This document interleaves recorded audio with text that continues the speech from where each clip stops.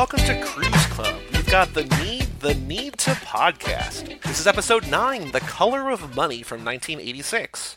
I'm Joey Lewandowski. And I'm Mike Manzi. And with us today, a very special guest. I was trying to think, have you only done one podcast with us, or have you been on more than one episode? I'm not positive anymore. I think it's just Mom and Dad. You're on our Mom and Dad episode, which sort of became a conversation about all of Nicolas Cage's career. Yeah, sorry. No, it was great. And we also talked about a project that you could not really talk about then, but has since sort of been officially announced in Bill and Ted Face the Music, which is very exciting. We have with us today Mr. Greg McLennan. Hello, Greg. How are you guys doing? Thanks for having me on again. Very well. Thank you for being here. I am so excited to talk about this movie that I had never seen before. I had a lot of questions for you guys, but I was like, maybe I can ask them on the podcast. I don't know how this is going to go, but we'll see. I love this movie. Nice. Relief. I messaged Mike 10 minutes in, and I was just like, I'm only 10 minutes in, so this is a disclaimer, but I fucking love this movie. Like, it makes Pool... I mean, Pool's already pretty cool, I guess, but, like, it makes Pool cool in a way that, like, I didn't think was possible. It's like watching Pool if you were on cocaine and Martin Scorsese was shooting it. Right. Yeah. Yeah, it has that adrenaline behind it, I think, more so than playing actual pool sometimes. But, I mean, I was afraid it wasn't going to hold up. I hadn't seen it in a while, but no, like, it's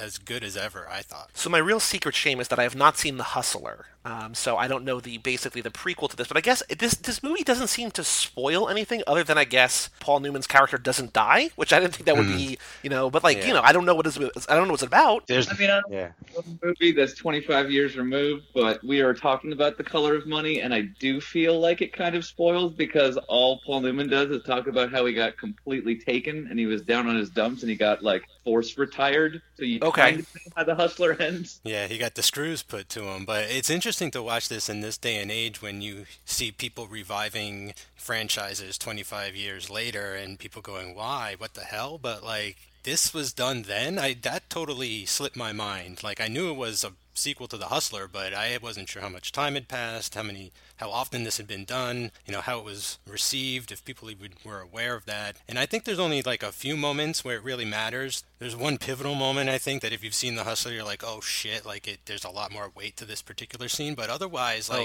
it really kind of works really well on its own. Oh, for sure. Yeah, I mean, like that was the natural concept because there was a sequel to the book for The Hustler, which was called The Color of Money. And the guy who wrote the book actually wrote a screenplay for Martin Scorsese. And then whenever they were like putting the movie together, they were like, you know what? This doesn't work. We're going to make a movie that stands on its own, but is like a legacy. And like it was Paul Newman who was pushing on Martin Scorsese, and Martin Scorsese didn't have any passion for making this movie, but Paul Newman was pushing him. And then ultimately they did, but they took the script that they had gotten based on the book, and then they threw that out, and then they wrote an entirely new script. And the weird thing, I was reading all that, and the weird thing about the books, though, Mike, I don't know if you looked into this, but like the books were written 25 or something years apart too. Wow. They were both written like 2 years before the movie came out. So like there was this wide gap in the novels. There's also this wide gap in the films.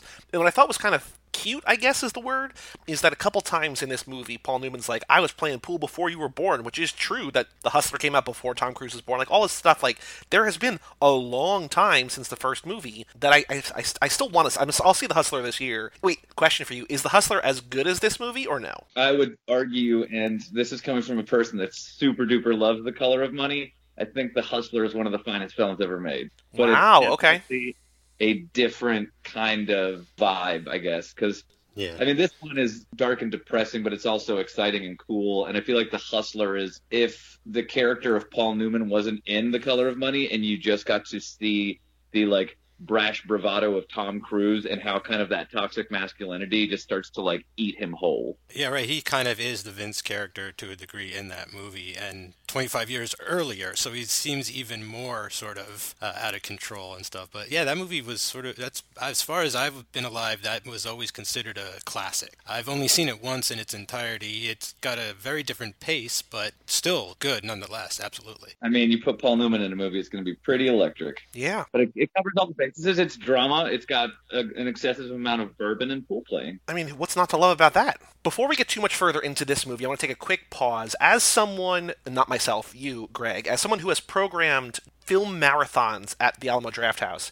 Right. I think the answer is yes. Have you done a Tom Cruise marathon? Yeah, we did 2 Cruise Controls. Was this movie, so I guess 2 questions, was this movie included, and what were the movies that you did? Because knowing what I've learned here, because we're doing, as I think you know, because I think you signed up for some of the other ones too, we're doing the Tom Tom Club, so we're alternating Cruise and Hanks. And what I've learned is that the Hanks that are coming up in the next 4 or 5 episodes are some of the really, really good stuff. But through 8 episodes, rough waters early in Tom Hanks' career.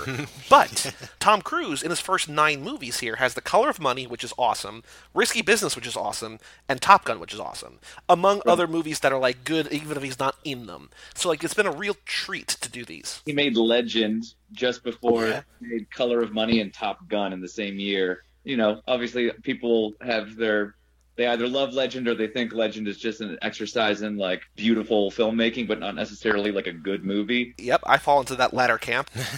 It's just crazy to think that you watch Tom Cruise in Top Gun and then 6 months later you're watching Tom Cruise in Color of Money. And I don't know if the world at the time was just this guy is going to be the biggest star that the world has ever seen. Obviously, yes, because Top Gun had blown the lid off of it. He's always been very versatile, I think we've seen. And even in movies where he wasn't a star, stuff like Taps and Outsiders, which The Hustler has a small cameo in the opening shots, I think. It's true. But, he has always been, electric and stuff, Joey. We even talk about those first 46 seconds that he had on screen and stuff. In Endless Love, where he runs on screen as Billy the Arsonist. It's fantastic. Yeah. And here he's holding his own with Paul Newman. It's great. Yeah. Funny is the whole end of The Color of Money. Paul Newman's let's not go to the Bahamas just yet. And then it's at the end, it's oh, the Bahamas are looking pretty good. And the next movie that Tom Cruise makes is he goes and makes Cocktail.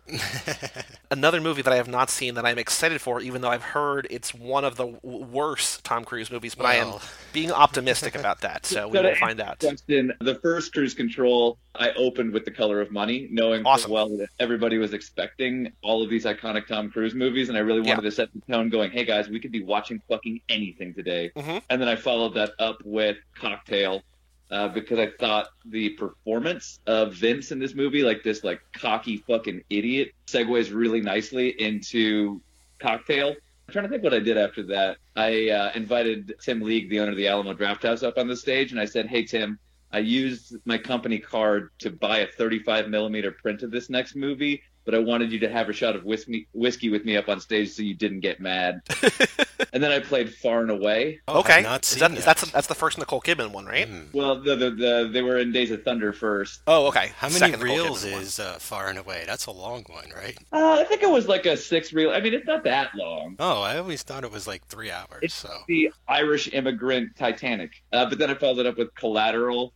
And I managed to track down a 70 millimeter print of Days of Thunder, and I have a huge spot for Days of Thunder, so I cranked the volume all the way up and just ripped everybody's faces off by finishing with Days of Thunder in 70 millimeter. I've only seen one of those 5. I mean, before today, I'd only seen one of those 5 in Collateral, so I'm very excited. I mean, I was looking forward to all of them anyway. But if that's where we're winding up, that's exciting. And then you said you did a second one. What was on the second one? Because that seems like a good lineup, but that's not at all, like you were saying, what people would be expecting when they go see 5 mystery Tom Cruise movies. The surprise of the second one, it was Mission Impossible 1 through 4, and then we showed 5 early. Oh, that's very cool. And I gave everybody a countdown bomb watch that said Cruise Control on it. I saw Rogue Nation at, I think, the Slaughter Lane Drafthouse, and I got a T-shirt. Do you know those T-shirts with the storyboard panel on it? Do you remember those? That guy, Mark, gosh, I can't remember his last name, but the storyboard artist that works with Christopher McQuarrie.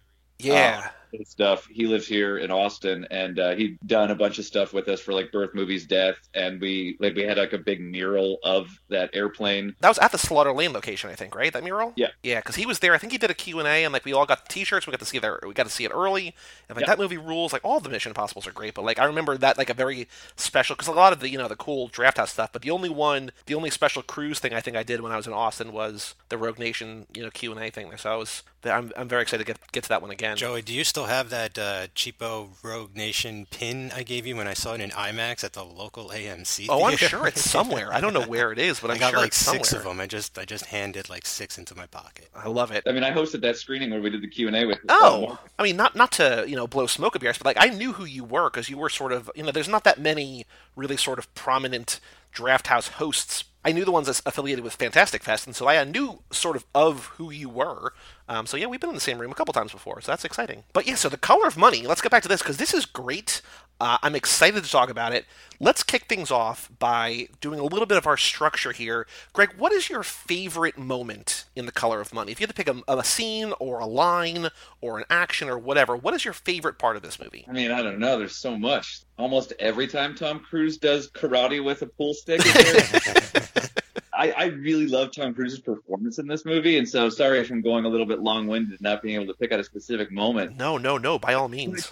I think most of the stuff is just like the really like incredible rack zooms with dolly pans or like whip pans, and then they're like constantly cutting, and the way that the movie is put together to where all of those editorial choices are all swinging into then a perpetual motion of the opposite direction to where you just get this intense kineticism. Like, I think the very first time that I watched this movie, like, that was the thing that stuck out to me the most. But then whenever I was going back and doing research, and I was just like, was this a great Tom Cruise movie, or is this more of a Paul Newman movie? Well, that's the thing. Everybody got nominated for an Oscar for this movie but Tom Cruise, even though I think Tom Cruise is putting in some of his best work.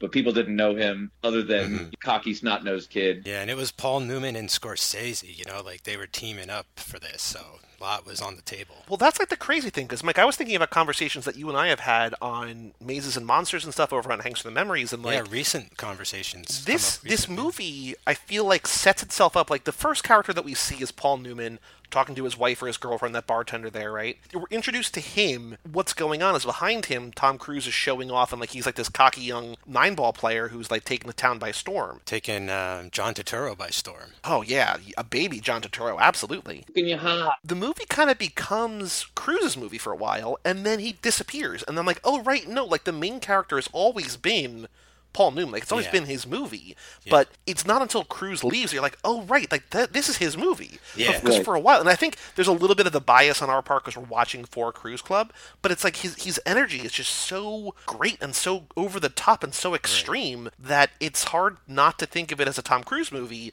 even though Paul Newman is top billed. Paul Newman's the one who won Best Actor, and the sort of the back half of this is all him down on his luck and then coming back and making a run. Yeah, I mean, it is a sequel to his movie too, you know, after True. all, like his character is the one that comes back, but I mean, Tom Cruise almost steals the show here entirely, so it's kind of at Newman's benefit that he disappears for a while. But it's interesting because this was like the first time that really sank into me, like hit me hard, was like, oh wait, like I'm kind of being glamored by Tom Cruise's character the way that Paul Newman is. Like, he's really, you know, I'm almost seduced by him and stuff, so like I'm paying sort of more attention to him and everything. But like from the start, this is Paul Newman's movie, like through and through. Like everything is building on his character. I mean, I don't think Tom Cruise ever takes the movie over. I definitely think that he brings like that intense energy to it and definitely draws your attention away from Paul Newman. But that's kind of the point, because if you think about it as like two pieces of a whole, and I'm not saying you need to see the Hustler in order to appreciate Color of Money or vice versa, but I think like every time you see Tom Cruise, and even whenever he's stealing the show, if you kind of like pay attention in the function of how the scene is set up and where the cameras are coming from, it's always from the perspective of Paul Newman perceiving that character. Okay. And I mean, he even says it in the movie. He's like, it's like looking in a mirror, because he's seeing this younger version of himself, which is kind of like, you know, Paul Newman's How Stella Got Her Groove Back, but instead of that beautiful man, it's Tom Cruise, and that Tom Cruise is going like, this is that young guy who I used to be, and seeing that kid is making me hungry again. All that over the topness and all that stuff that he's seeing and all that stuff that's frustrating. He's like, fuck, man, it's like you're me, but I'm fucking better than you, because now I'm chilled and cool, and like I know how to grift properly now, and I'm not going to get in my own way. Whenever Tom Cruise disappears, it's like whenever you're watching the movie, and I'd be interested to see your perspective on this, but like you're watching it and you see him go away and you're like, oh, did Paul Newman just fucking quit? And it's like, no, it's like him going like, I got beat real bad, and now I know what I don't need to do, and I'm not doing this with you anymore, kid. I'm getting me. It's like a training montage or something. Yeah, it's like if you were watching like Creed, but then like halfway through, Rocky's just goes, nah, fuck it, I still got some. There's still something left in the basement. I'm taking it out. Well, there's that line in the middle of the movie where he's laying in bed. He's like, it's like watching home videos. It's like, this is me as a younger me. And I think the movie does a really good job of showing his growth or maturity, that at the end, when they get to that Atlantic City tournament and they don't go up against each other in the finals, which I didn't realize until the sort of the twist of that comes. But I was like, this movie is building toward this showdown between the two. Like when they separate, and then it's clear that they're both heading there. Like they're gonna meet up at some point. And I was like, oh, it's got to be the finals because this is a movie, and that's the movie cliche. But then you realize that they get matched up in whatever, like the quarterfinals or whatever, because Tom Cruise has the idea to bet on Paul Newman's character, bet on him to win, and then he throws the game. And so when he shows up to the hotel room and is like, here's your cut, thanks, like I threw the game, that could be like a devastating, like life-ending or career-ending moment where he's just like, this kid, like I still got it. Like I'm still, the student has not become the master. I still got it. And then Cruz is like, oh no, like I don't know if you understood, old man, but like I let you win. And I feel like that could have been like the end of everything. But for him to sort of dust himself off and be like, no, fuck you. Like I'm still gonna get my own. That's the maturity here of like you were saying, Greg, like the adult grifter, the adult, like the guy who has seen it all, knows how to handle it all, and is not going to be fazed by a kid who one day might be the best pool player of all time, but still for now, it's Paul Newman's world. Well, yeah, I mean, I don't want to like overly spoil the end, even though I feel like we're discussing it pretty openly. Yeah. Whenever you see the end, and then there's that freeze frame shot before you get any sort of the gratification of the culmination of what you were expecting for the whole movie, and then the credits hit right after that freeze frame. Like, I think that's the movie for me in a sense. And so that might be one of my favorite parts because it's all about how it doesn't matter who wins right now because this grifting game doesn't end. Like, he's like, don't put your money in the bank, kid, because it's just always going to be switching hands. I'm glad that you brought up Creed because I was also thinking sort of like the end of Rocky 3, the beginning of Rocky 4. It's like that third fight. Like we don't know who wins. It doesn't matter who wins, right. But it's these two guys going head to head, and it's for them. For sure, yeah. No, I mean, Color of Money is a crazy masterpiece that I think so many people overlook because, like Scorsese, obviously Scorsese, I'm pretty sure thinks it's a very good movie, but I mean, he thought of himself as that hired gun, and so I don't think people think about how fucking devastatingly great this movie is in the pantheon of Martin Scorsese movies, but I fucking love this movie. Yeah. You having seen that for the very first time recently, whenever that turn came, because obviously it kind of blindsides you, and you kind of, as the audience, like feel that punch to the gut that Paul Newman had. Whenever you went back to think about the movie, was there a part of you going like, when did Tom Cruise start grifting him? Did he start grifting him at the very beginning of the movie, or did the student become the master? I didn't think about. I was thinking about that a little bit, like how long has this been going on? But I didn't think about the connection to a movie by an actor that we all love to Matchstick Men, right? Where like that whole movie is a grift against Cage. Spoilers for Matchstick Men, right? But like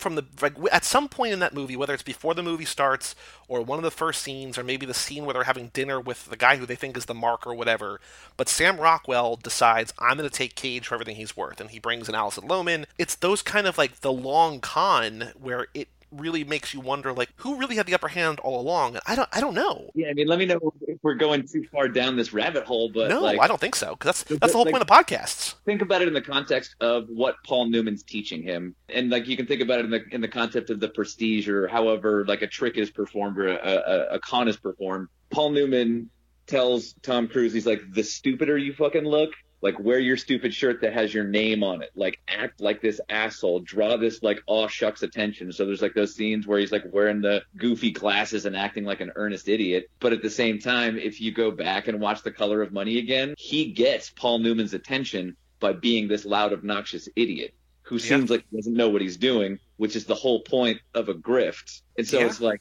is he always trying to like rip off Fast Eddie because he knows Fast Eddie because he's super into pool and like had heard the stories of this dude from around, or like was he like legitimately an idiot?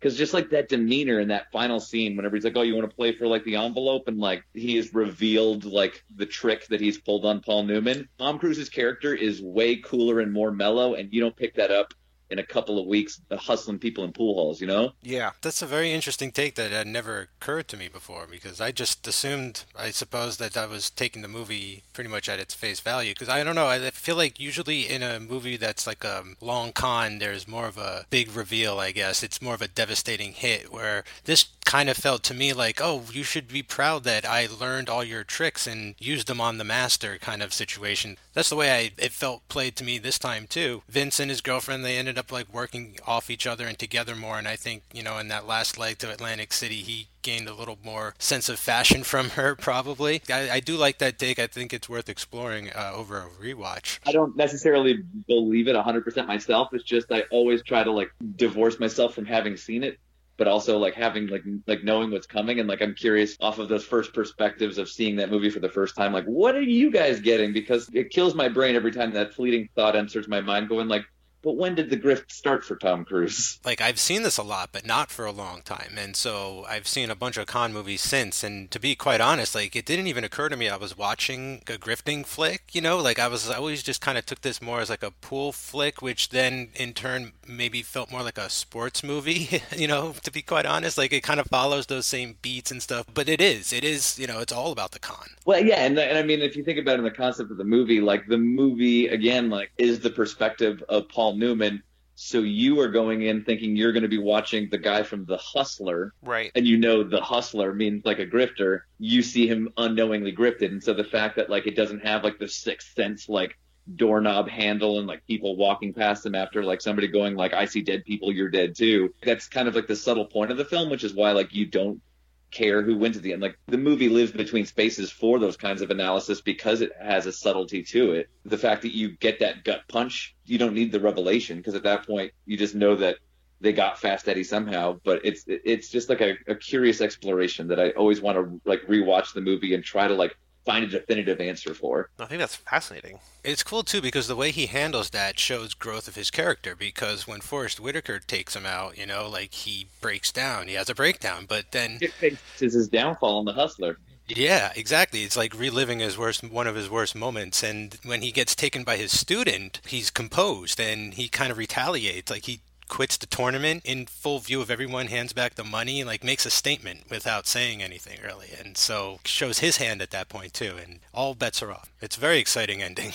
Well, that, and like I also just love rewatching it because you always remember, but you don't ever think about the scenes whenever like you see everybody hustling around and you're just like, oh my God, Forrest Whitaker. You're like, oh my God, Iggy Pop. And it's just like a who's who from like everything just like showing up all over this movie. Real quick, Greg mentioned offhandedly one of my favorite things. That's going to be my favorite moment.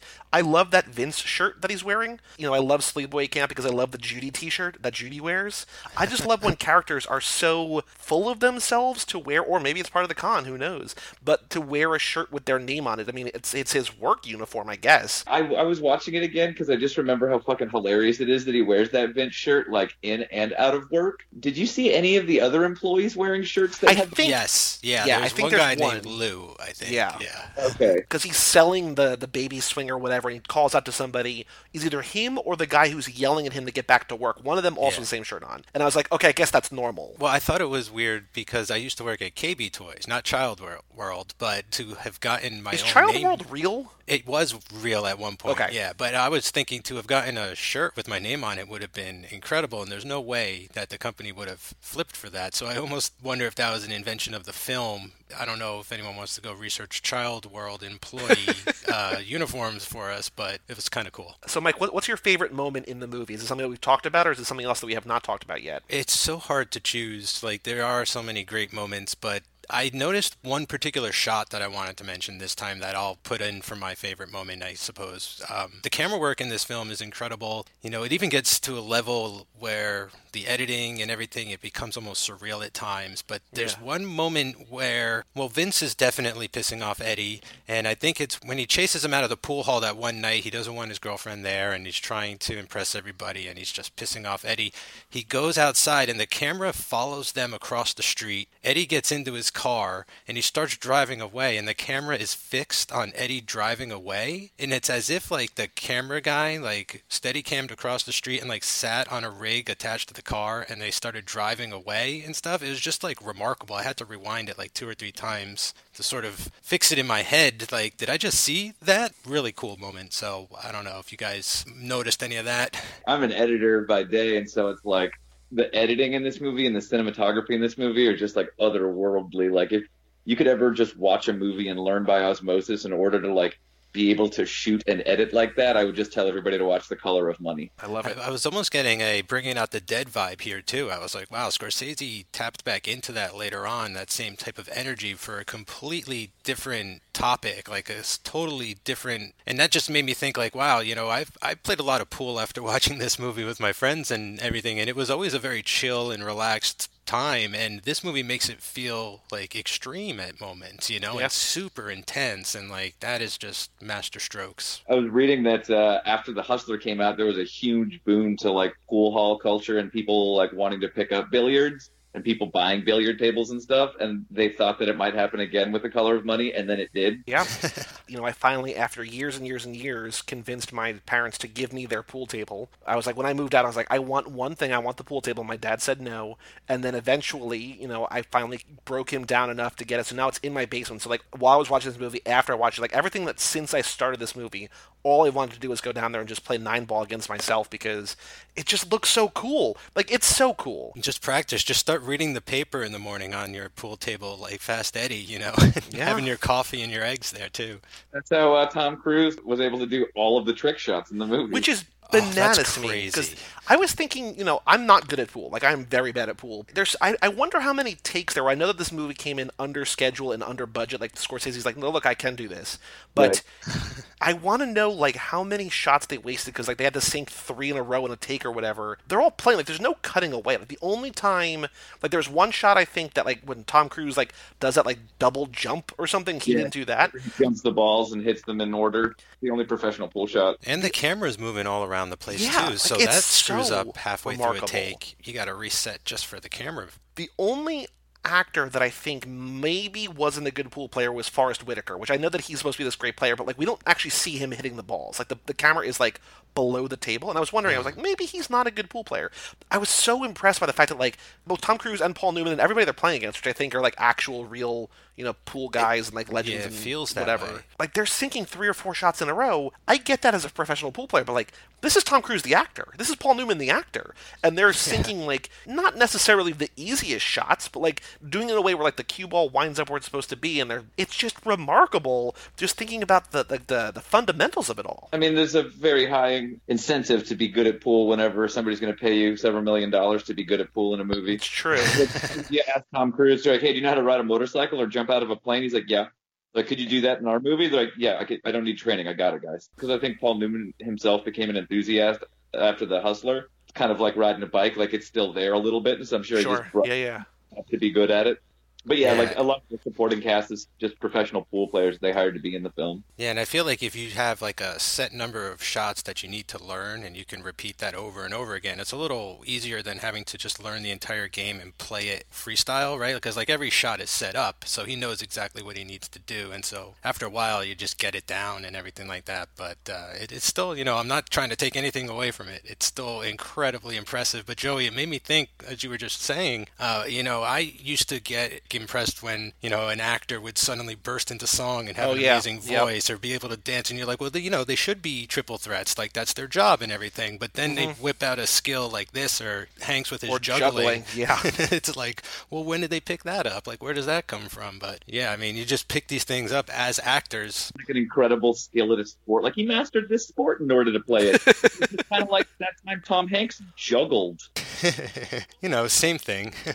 I mean, I grew up and I had like 7-year-old friends that could juggle, and I was like, oh shit, I can't juggle, but yeah, look at you, you can just do that. Over on Magic Mike's, our Channing Tatum podcast, like we learned, like his first movie was Coach Carter, and like he learned how to play basketball, which feels like maybe you should learn how to play, maybe you should sort of know kind of how to play basketball, but like he got paid to learn how to play basketball for that movie. It's weird, like Hollywood is a weird place. You just like, hey, you're in this basketball movie, you're in this pool movie, like learn how to do this, like we'll make sure it works or whatever. Like it's a fascinating place. Be a superhero and we'll pay you to have like an incredible body and be in shape and get your life together. I had the fortunate position to find myself like having drinks with James Franco one time. Sonny himself, Joey. Sonny. To almost exclusively talk to him about the film Flyboys. Okay. He learned how to fly for a World War II plane for that film. No kidding. Yeah, Huh. he's just like, yeah, no, I went to like the flight sims. I got to take up like Mustangs, and like we were like talking about like World War II planes, and I was like, this is neat. So, Greg, on the other side of the coin, is there a scene in here? What's your least favorite part of The Color of Money? That's a tough one. Like, I love this movie. Credits to credits. Like the opening with Martin Scorsese's voiceover to like the freeze Yeah. frame. Like, I can't think of a bad beat inside of there. I guess it's like it's only like the one of the only things that it sounds weird to say time has been unkind to it because it's an unkind moment in the movie. But like whenever Paul Newman like pins Tom Cruise's girlfriend in the bathroom, oh, it's a little bit of a cringer, but like he's not doing it necessarily sexually. Like obviously what he's saying is like very sexually aggressive, but it's like being illustrative of a point, going like, stop doing this shit, and like he's trying to force her to it. But I guess that would be the only thing. But at the same time, it's like it serves to the story and the character. Because she is, and it's so difficult to talk about this stuff, but I think he sort of has a point. Like, she is not coming on to him, but like when he walks into the hotel, he's also walking into their hotel room a lot, just like, hey guys, I'm here. You know, she's taking a shower with the door open, and we see her in the reflection topless, and like she does nothing to cover up, even though she sees that he sees her. But again, is that part of the grift? Is maybe like that part of it to create this distraction, to maybe lure? Yeah. Their relationship is complex because he thinks from the start that it's business, but she might not quite get that, or might be trying to run her own game. And they have that conversation in the car too, you know, where she talks about robbing Vince and the whole thing, and it makes him look even, you know, more like a flake. And he's like, oh, my mom has the same necklace, and it's like, well, I stole it from your mom and you never found out, and I'm gonna stay with you. Like, maybe there is a connection there, right? But they're reading it in different directions or something. Yeah, I mean, what do you hate about it? Why do I have to go first? This doesn't seem well, fair. because you're the guest. I'm trying to make you say, because I also don't, you know, I'm so hot off this movie that I don't really know. The one thing that I noticed, and I think it's not a bad thing about the movie, it's just that the movie settles into what it is. But I think that the beginning has so much energy, and then it sort of slows down a little bit. I mean, the movie could never sustain the amount of energy that's in the beginning, I don't think. And I think it makes sense why it slows down. But there was sort of like not a lull, but I was like, oh, like, okay, like this is not quite the like high-strung bravado that we're gonna have. Like it's not like a 2-hour like music video. Like we're gonna sort of settle into a plot, which is not a bad thing. Like it works for the movie. But I was sort of not caught off guard, but a little bit sort of like, oh, okay, I guess we're just slowing things down here a little bit. So that's what stood out to me. Not that it's bad, because there's not a thing that I don't really like about this movie, other than some of the aggressiveness towards Mary Elizabeth Mastrantonio. But like it was that moment where I was like, oh, because there was this vision where I was just like, oh, this is gonna be like a pool equivalent of Crank, like balls to the wall, like just high octane action, whatever, for 2 hours, and it slows down, and it makes sense why it slows down. But that's just sort of what I thought in my mind, like, oh, okay, this is going to be a sort of a different thing than what we just had. Yeah, well, and opening on an action scene in a movie, and then you settle into the plot. Like they go like, hey, this is how high we're going to get. This is where our peak is. Now we're going to settle in, but don't worry, you know where the peak is now, so you know we're going to like ebb and flow. Like I think that's just a point of a movie. If we're splitting hairs, I'll give you that one, just because there's not a bad thing to say about Color of Money. It's hard to find one. Yeah, Mike, what about you? Is there something about this movie that doesn't really work for you? There's actually one thing that kind of did stand out, to be honest, and I wasn't expecting it to. You know, when they hit the road, right? Like I don't get a great sense of like where they stop, like what town they're in, what city they're in, that kind of situation. I don't know. That's just something maybe you get more in a more traditional road film, which I don't think this is trying really to be. It just is part of its circumstance, right? Like they have to hit the road to go to AC, but it never really feels like we're on the road, we're stopping at motels, like we're going. They do all that stuff. For me, I just kind of got lost on the road every once in a while, going like, where am I in America? Like, where am I on the highway right now? What state am I in exactly? When they do hit AC, I'm almost like, oh, AC, we're here. Like, it's kind of like a breath of fresh air or something, where we're at our destination. We finally made it. So, I mean, that is such a minor gripe, like, to be quite honest with you. But at the same time, like, because I mean, like, I never thought about it or really cared in watching the movie, but also at the same time, like, you're watching the movie and enjoying things, and like the first place they go like is now like defunct, and like people are making fun of Paul Newman whenever he's asking if something's still there. They're like, where else would it be? You strongly get a sense that Paul Newman has all of the wherewithal of where they are, but it doesn't matter because you're just going through all of his old haunts. Yeah. I don't know that like the setting because I don't know that the setting really matters because it's just pool hall in a small city or a small town or whatever. Where like maybe the best guy there is going to go to AC at the end or whatever. It's quite literally not about the destination, but it's about the journey, not the destination. It's just sort of like Right. we're here, we're going to sort of grift until we can't grift anymore, then get out of town before we get chased out of town. And do it again, 30 miles down the road. Yeah, because it's not like we see every place they stop in, you know what I'm saying? Like we just see the key pool hall moments, right? The ones where they learn their lessons and those kinds of things and like perfect their grifts and stuff. So doesn't even really bother me, but like I had to really pull a tooth to find one. So No. So now, Greg, I have an important question for you. This is something that we talk about from most episodes, except we forgot on Top Gun. The other podcast, the Tom Hanks podcast. There's what we've learned from the IMDb trivia is that a lot of these roles that one of the Toms got, the other one was considered for, or auditioned for, or was offered and said no, or whatever. Like a Stallone Schwarzenegger partnership, always entwined in the same film. Yeah. Whichever Yeah. one get it. And also, Mike, what Brian's talking about over on High School Slumber Party, that he's doing a lot of these 80s movies now, and like Nicolas Cage is always mentioned in like almost all these movies, like he was up for the part or was auditioned or considered or whatever. So now this might be a weird, difficult question for you, but Greg, if Tom Hanks was cast in the lead here, if he was Vince in this movie, how would this movie be different? What would this movie look like if Tom Hanks was the Tom Cruise part? Or if that is such an alien concept, you can't imagine this movie with Tom Hanks in the lead, what character do you think he could play in this movie to sort of, fit in this world? This year, like 1986 Tom Hanks. I mean, I definitely think that the movie would be more of a comedy. I don't think Tom Hanks, like I love Tom Hanks. I think he's one of the most wonderful actors in the entire world. But at the same time, like I think 1986 Tom Hanks would have difficulty honing in that high energy to be the Vince character, where I think Tom Cruise really succeeded because he had a certain level of gravitas to it, whereas Tom Hanks would probably be playing it more broadly for humor. And so I think it would definitely like brighten up the movie, despite the fact that it's like a pretty skeezy film. Yeah. If you want me to double down on this, if I was going to see if Tom Hanks was a different character, I would substitute. What if we put Nicolas Cage in the lead role? And yes, I think that would successfully be it. Oh, sure. Fuck out of that movie. I don't know. Yeah, I feel like because I mean, like, there's only really 3 characters in this movie. If anything, I think maybe Tom Hanks could do the John Turturro role. yeah, that's what Okay, I was yeah. thinking, right? Just because they kind of looked alike at the time. Well, just like you give him kind of like that dejected Tom Hanks-ness that he can do, but that's the only note he gets to hit, where he's just kind of like a bitter, like grumpy, but like he's got that bravado, but he's also like shitty at it. Like just picture Money Pit, Tom Hanks running around. Yeah, I think I don't know if we can sort of build on that because I agree with you that I don't think Tom Hanks. And I think that's what we're learning. Like I think early before they were like fully formed into who they would become, I think it was easier to sort of swap and be like, oh, it would be like this or that or whatever. But like, Yeah. this is not a dig on Tom Hanks. I think it's just more of the roles that we're seeing. I think it's easier to put Cruise in the Hanks roles, sort of, than it is vice versa. And I think that's just they're just different paths. I mean, like, I have no doubt that that's a true statement. I just can't even, like, fathom it because I'm trying to think of it in the opposite direction because, like, Joe versus the Volcano is one of my favorite movies of all time.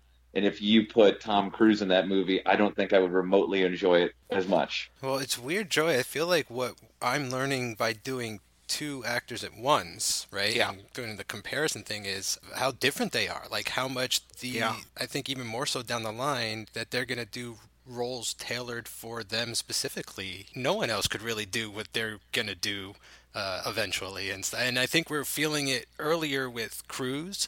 Right, I think that he could probably do a little more of the Hanks stuff early on, but that Hanks kind of can't do. Well, because I don't think Hanks is Hanks yet. I think that's the thing, that's right? the thing, right? He's not fully grown. He's not as formed. He's becoming Hanks, but he's not. He's just sort of like a goofy, kind of likable comedy guy, which I think Cruise can pull off, like in the parts of Risky Business that are a comedy. Like he can do this likable, charming type of character. There's still not a lot of I mean, not Cage stands alone, and Shia I think is kind of close-ish at points to Cage, but like I don't know that there's a lot of actors who could do the Tom Cruise roles like at any point, like either today or in the 80s or whenever. Like he brings that energy to it that it's just this like singular performance. Yeah, he's got the crazy stamina. I mean, it would be interesting to watch like Tom Hardy in early Tom Cruise roles, like in The Color of Money. You'd be like, I don't know, because like Hardy can go like wacky and into weird places with a lot of stuff. I mean, I'm sure you guys have read the same stuff that I have about The Color of Money, but it's like Paul Newman said the best note that he ever got on acting was from Martin Scorsese. And he goes, you know what the trick to being funny is? Don't try to be funny. And I think Tom Cruise certainly does that, and that's why a lot of that stuff is funny, because he's playing it true to the character, which makes it humorous in the circumstances they've written it. And I do feel like a Tom Hardy or somebody would definitely kind of do that same thing where he's like, okay, I'm going to pick this accent. It's going to be this. I'm going to make my own Vince shirt because I'm a maniac. But then like the truth to the moments would create the humor. And I feel like Hardy would definitely double down in there. Whereas I feel like Hanks would be like, what can I do that's funny? Right, like what face can I make, or how can I juggle, or whatever. You know, I think building on that is that, like, when Tom Cruise in this movie is dancing, that's a fun scene, but, like, he's not doing it to be funny, he's doing it to, like, be, like, this pompous asshole. Like, he's just showing off, and, like, it's funny because he's so committed to it, that he's so into what he's doing and so into himself that it's this radiant joy in a way, because you're like, who is this guy being a samurai, dancing around, doing all this? Like, it's just fun to watch. I mean, I feel like this movie in a way is kind of like so many Tom Cruise movies boiled into one, where like you see shades of all of these other things that he's brought to all these different characters, and you just put them all into Color of Money. Actually, so here, Mike, we're going to come back to our how would Hanks be in this if we want to continue on that. But there's another question we asked Greg. We found a guy on Twitter. Harperfect said every Tom Cruise character could be renamed Lightning McQueen and not a single thing would change. Do you think Tom Cruise's character in this movie could be named Lightning McQueen? I'm going to say absolutely. No. No. Wow. Really? Far too ostentatious. It would maybe work if the grift angle was. I really think he's like, by the way, my name's not really Vince. It's Lightning. No, disagree. Top Gun, sure. I can see that one there, but no. I feel like it would be weird to watch The Last Samurai and have them calling The Last Samurai Lightning McQueen. Well, when we get there, we'll maybe yet. say no. Yeah. I'm not sure. I'm a little torn. T.J. Mackey being called Lightning McQueen. You know, I don't know if I agree that I don't know if he could be called Lightning McQueen. I think he's got the bravado of a character named Lightning McQueen. Oh, yeah.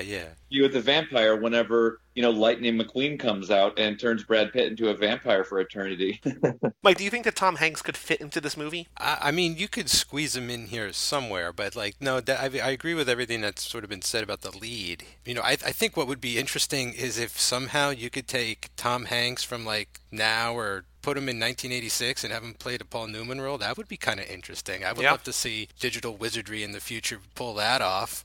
I mean, no, actually, I would not like to see them desecrate this movie in any way, but I'm just saying, like, that's sort of where my mind started going. I was like, Paul Newman and modern Hanks kind of have a similar thing happening. Or if you put 1986 Tom Hanks in Color of Money, but then you got today's Will Ferrell in old man makeup as Paul Newman. Oh, wow. Full comedy. It's a comedy of errors, that things do not go well, and then all of a sudden he's good at the Atlantic City, the 9-ball challenge. Let me ask you guys a question. So you guys are doing Hanks and Cruise in tandem right now. Are you guys obviously going from very first in filmography up to contemporary times? Yes. Yeah. So are you guys around the same time? They kind of came up around the same time. They're kind of around the same age to where, like, you guys are around 1986-ish for Hanks as well?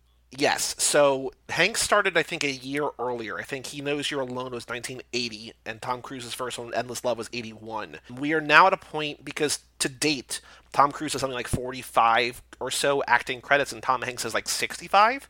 Right. So we're at a point right now where we're never going to catch up Hanks to Cruise. Like, Cruise is already like a little bit more in the future. I think we're like 85-ish, 84, 85, 86 for Hanks. Like, what year is Bachelor Party? Was that 84, 85? Oh, no. Man with One Red Shoe was last week. Oh, yeah, that's 85? 84? Yeah, so we're right around the same point. So, like, it's a lot of the same, not type of movie, but the same kind of, like, when we're looking at who could be cast, like, It feels like both types of movies, like, Carrie Fisher's name is being thrown around a lot, and, like, Nicolas Cage and Charlie Sheen and all these different people who are, like, because they're just, like, the contemporaries of the time, you know what I mean? So, well, what I was going to ask is, so early in both of their filmographies, but obviously having had a big chunk, do you guys currently have a favorite over Hanks or Cruise, just based off what you've rewatched?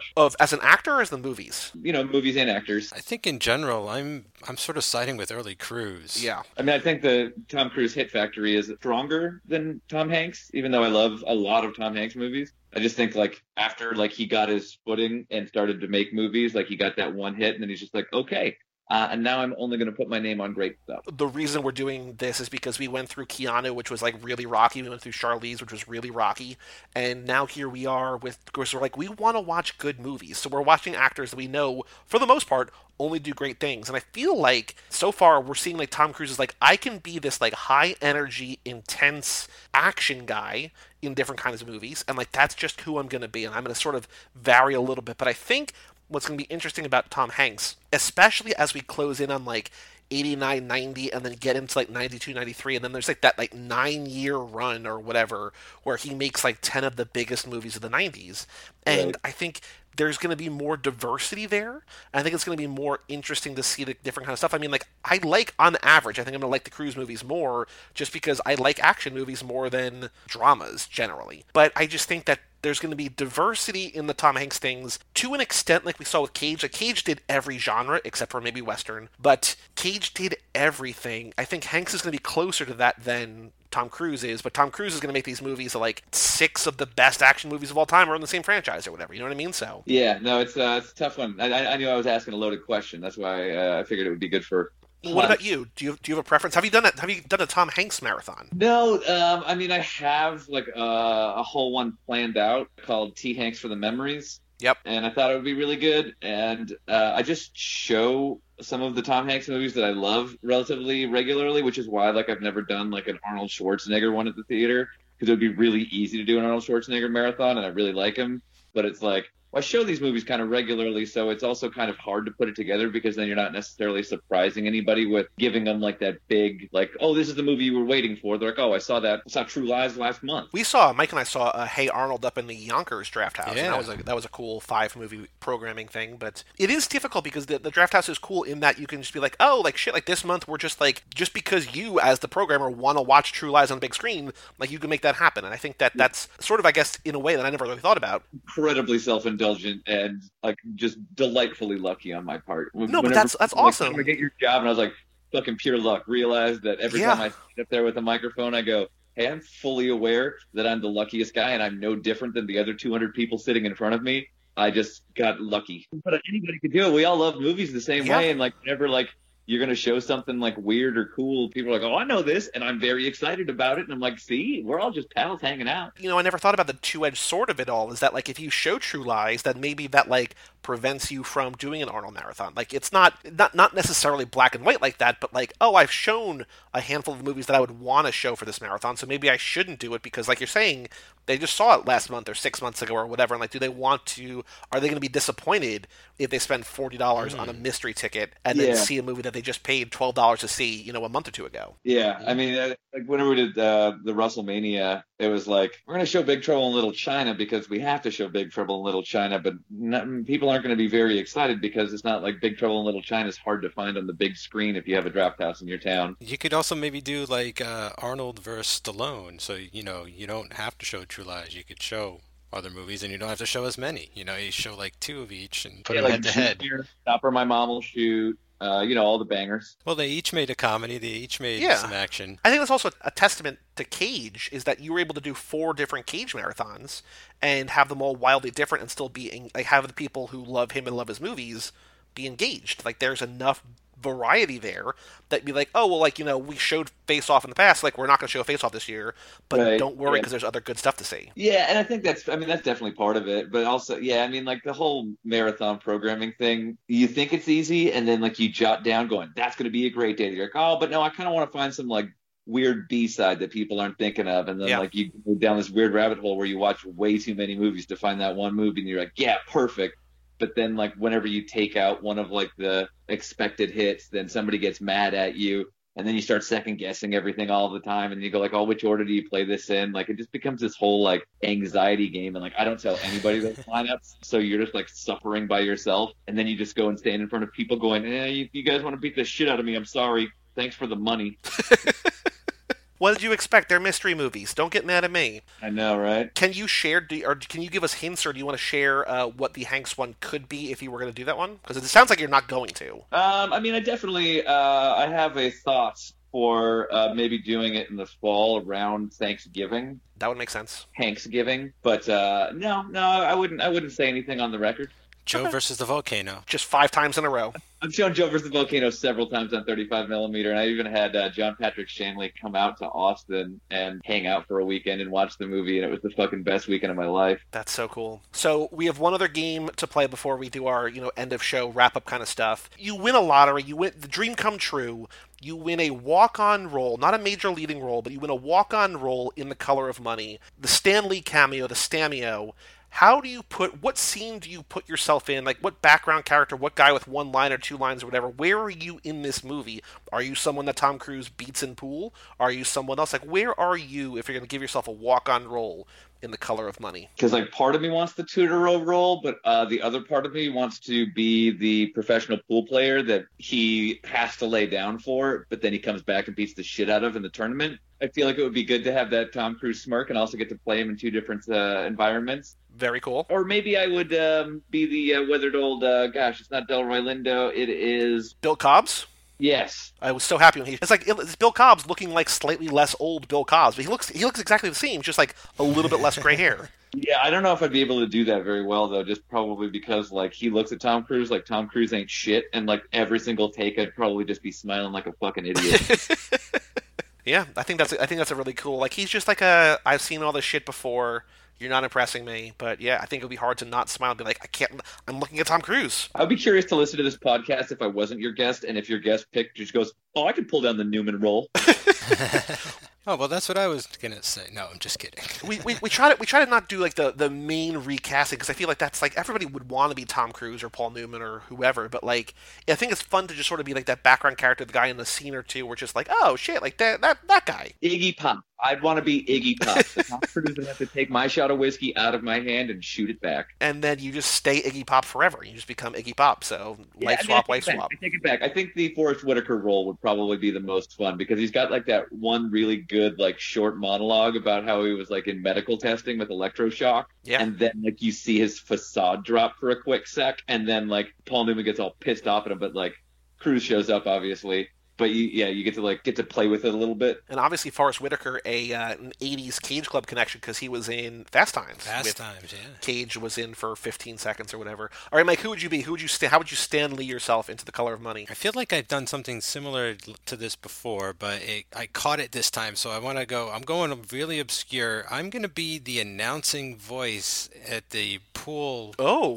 okay. At the pool contest in Atlantic City. So every time he announces whatever the winner, and be Eddie Folsom has forfeited the game. That's my voice. Cool. And so when you look in the credits, you got to look close. I mean, what the hell? You could probably just patch a few sentences together from, all these podcasts I've done. You don't even need to call me into the booth. No, yeah, Mike, I've got enough. I could, they did the Barack Obama speech generator or whatever. I have the Mike Manzi speech generator all queued up on my computer. Well, you can you don't have to do any of these shit. Just send in your thoughts. I feel if we ever need, to replace our voice box, they've got a lot to work with. Absolutely. To digital materials. Actually, you reminded me, there is, it's on IMDb under Director's Cameo that Scorsese's dog is in this movie, that he's the dog that walks by, dog Zoe, and he walks by, or she walks by, in the Atlantic City scene somewhere. I'm going to be the character, and I think it's just because it's a funny, dickish line. I think it's the first character that Tom Cruise plays in Atlantic City, and he beats him real bad, and the guy just goes, I didn't deserve that. He's like, yeah, you did. You deserve that. Real, I want to get, destroyed, not even get a shot off in 11 matches of pool and just be come on, man, give me a shot. I go all in on the first hand of the World Series of Poker, get busted, and I'm gone. But I made it to the show, but I didn't, I didn't get anywhere. But your face going, yeah, you did.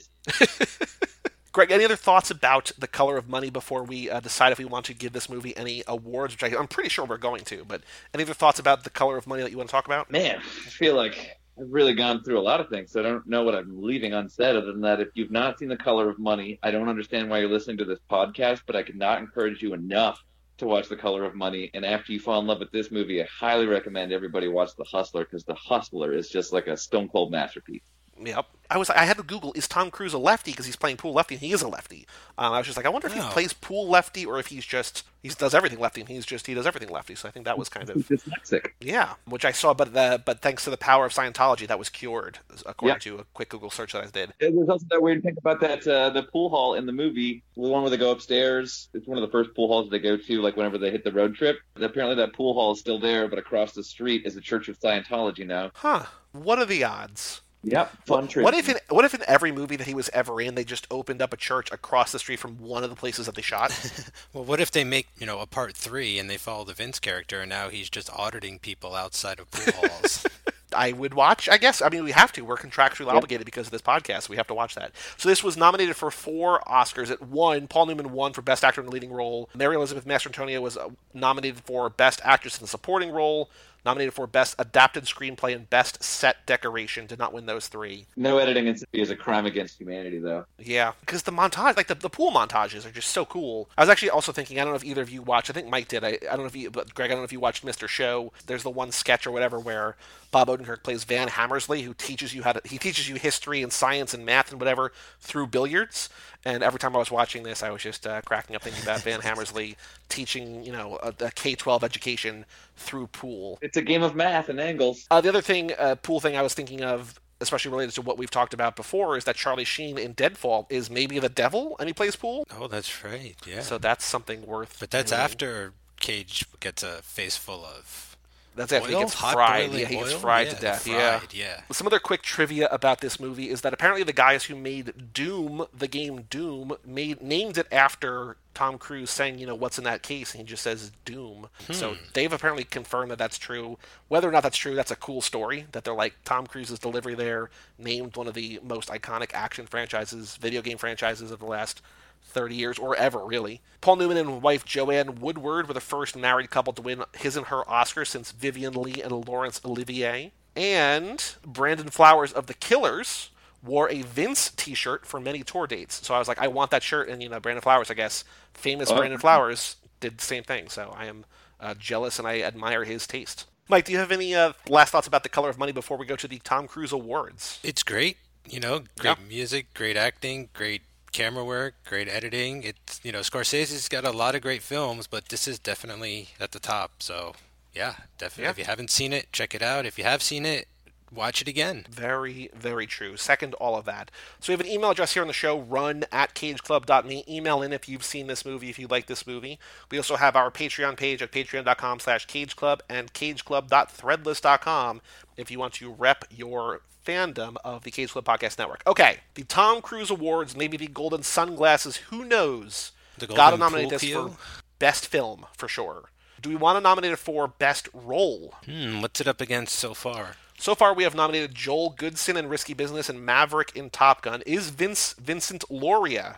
Is he on par with some of Cruise's best roles? What do you think, Greg? Well, are you guys watching all of the Tom Cruise movies? Because I feel like we could start a category where this is a best supporting role. Oh. Because I feel like we're sort of in the part of his career where, aside from Magnolia, maybe he's going to mostly be just the lead, but I guess we'll have more. Yeah, you guys will watch, Lions for Lambs and stuff like that. Okay. Honestly, I'm just trying to stack the deck to where he definitely wins the Cruise Award for best. Do you want to nominate this for, I'm not sure, best or most badass role? I don't know if I'd necessarily nominate it just because I know you guys are going to come up on so many awesome and badass roles. You're going to be like, you know what? No, it's going to be Collateral, where his character is also named Vincent. I think part of it is that his character is not much of a badass, right? He's kind of a jerk, he's a flake, he's kind of a dumbass, he gets his ass kicked. Best dancing, I do want to say, playing pool to Werewolves of London.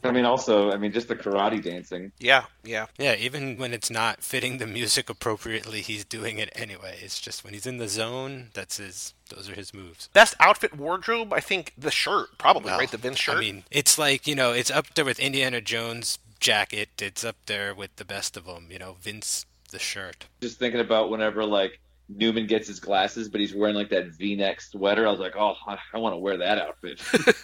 Best sunglasses. I know that Paul Newman wears sunglasses. Does Cruise have iconic sunglasses in this, or not really? Can't think of them. No, not that No. I can recall. Is there a line that Tom Cruise says that we want to nominate for best line? Doom could be in there. There's a handful of ones. I'm being overwhelmed with like them all car crashing in my mind, but almost every time that he's beating somebody at pool, he says some sort of ridiculous shit. But also, he has really good like one-liners to Paul Newman. Yeah, it's true. Like I just kind of started getting lost in the movie and stopped writing notes at times, and then I was like, oh shit, I should have been writing like some of these things down because there's a lot of good stuff here. Oh. I was just like, oh well. There is one line that I wrote down that I might nominate. It's what Greg was saying. After he makes a cool shot in pool, he just says, "It's like a nightmare, isn't it?" It's just like, how? Like, come on, man. That's good, yeah. Like, you're kicking my ass and you're saying shit like that. Like, come on. Best freak out. I think his hallway freak out where he rips the banister off the wall. Yeah. Oh yeah. Also, him jumping up and down on the bed, even though it's a happy freak out.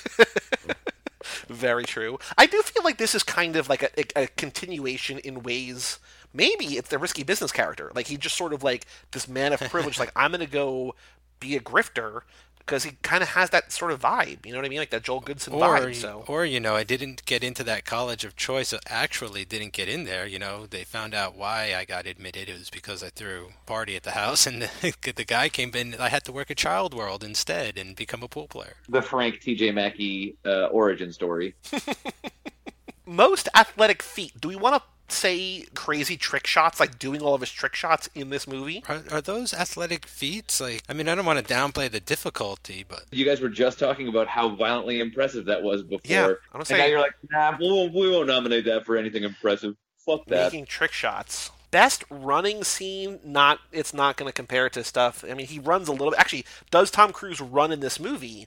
I'm going to say he runs the pool table for sure, but he also he runs after Paul Newman's car once or twice. He runs after Paul Newman, but he doesn't really have the Tom Cruise running, sprinting thing in this movie. Yeah, wait till you guys get to far and away. There's a shot of him in full sprint that literally dissolves into an explosion. Whoa. sick. Can't wait. Best or worst love story? Or is it just because, is it more of a question mark because we don't know if to what extent she's in on the grift or what the grift is, really? Or is it between a love of the game? I wouldn't say that this movie's overly romantic in any sense to where it should warrant any discussion, considering you definitely have some very romantic movies coming up. And if Brad Pitt and Tom Cruise don't win for Interview with the Vampire, then I call shenanigans preemptively. You'll have to vote when we get to the Tom Cruise Awards voting in like a year and a half. You got to make sure you cast a ballot, whip your fellow voters into shape, start picketing for Brad Pitt and Tom Cruise in the movie.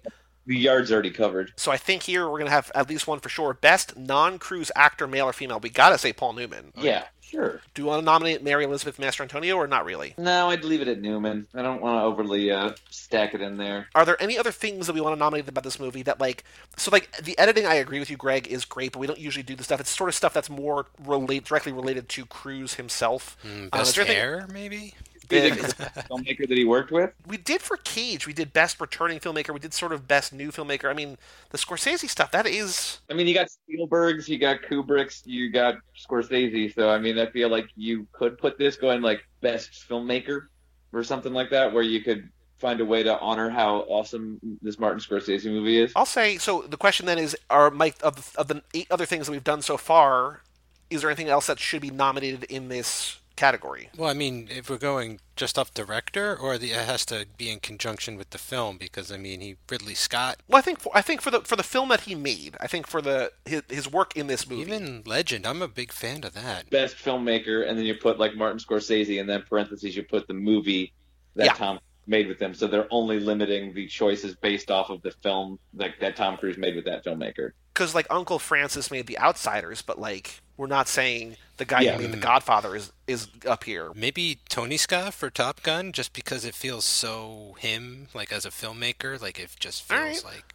a lot like him. I prefer Days of Thunder to Top Gun. Haven't seen it yet, so we'll get there. Yeah, very soon. Might have to replace. Any other things, any other nominees or categories that you think that we should honor the color of money for? I think we're pretty good. We have right now best film, best director / filmmaker, best Cruise supporting role, best dance scene, best outfit, the Vince shirt, best line, best freak out, most athletic feat, and then Paul Newman. Anything else about this movie that we want to nominate or honor in the eventual Golden Sunglasses. That's good for now. It's quite a Yeah, bit. it's a good movie. I mean, deservedly so, but still, that's a I lot. can't wait till you guys have the podcast where you just go like, "Hey, do we want to nominate?" You're like, "Nah, fuck this movie. Let's move on. Let's just pretend." Oh yeah, no, we've done that before for sure. The next cruise movie we're doing is Cocktail. Now, Mike, you've seen Cocktail? Oh yeah. Uh-huh. I'm going to guess really quickly. So I knew for this movie, Greg, that this was a prequel or a sequel to a famous movie. I could not remember what it was because I knew that Mike had told me. I guessed it was a sequel to or prequel or whatever the same year, Wall Street, but it's not. It's very clearly not. But also, Color of Money, Greed is Good, for lack of a better word, whatever. Cocktail, I might actually get this right, because I know from what Greg said earlier, it's in the Bahamas. I know he's a bartender. I'm gonna guess that he goes down. He's a man down on his luck. He's sort of like Matthew McConaughey, kind of in The Beach Bum, but not by choice. A little moondog in him. Goes down to the Bahamas to become a bartender down there because that's the last thing that he has going for him, even though he's only 25, 26 in the movie or whatever. He falls in love with a girl because that's, of course, what's going to happen. Oh, there's sex in a waterfall or something. I think I knew that, maybe. But it's the movie is about him finding his second life down in the Bahamas as a bartender at this really hip nightclubby kind of bar. That's what I'm guessing Cocktail is about. Pretty super wrong. You got some of the points right. I know some of them from theater, but I cannot wait to find out how wrong I am. It's a drama. Oh, really? It gets really dark. Wow, I was expecting kind of a sex romp. Okay, all right. Well, 2 weeks we'll find out about Cocktail. Don't fuck in a waterfall, though. That's the only thing that you got right. So next week on Hanks for the Memories, we have Volunteers, and then in 2 weeks we have Cocktail. Greg, thank you so much for joining us. Thank you for talking about this movie. Thank you for bringing your excitement and passion for this movie. We really appreciate you stopping by. I very much appreciate it, guys. Thanks for having me. And I think you'll be on in a month or two maybe for Days of Thunder if schedules work out. So I'm excited to sort of get back there and have you teach us the ways of how that's the superior Tony Scott movie. It's Top Gun on the ground. That's what could you not like about that? Perfect pitch. So what do you got today? Top Gun on the ground. Cool. Sold. What about Top Gun Underground? I'll wait for that third one to happen. Top Gun, Days of Thunder, Thunderground. Ooh, all right. Thundergun? Thundergun. For all things Cruise Club, you can go to cageclub.me, facebook.com/cageclub, or at cageclubpod on Twitter and Instagram. Email us, run@cageclub.me. Check out our Patreon and Threadless page. And just, say hi, let us know you're listening. I know the people are out there. I know the people like Tom Cruise, because who doesn't like Tom Cruise, especially who doesn't like these movies? This movie rules. Go see The Color of Money. I'm Joey Lewandowski. And I'm Mike Manzi. And that was Greg McLennan. We'll see you in 2 weeks for Cocktail right here on Cruise Club.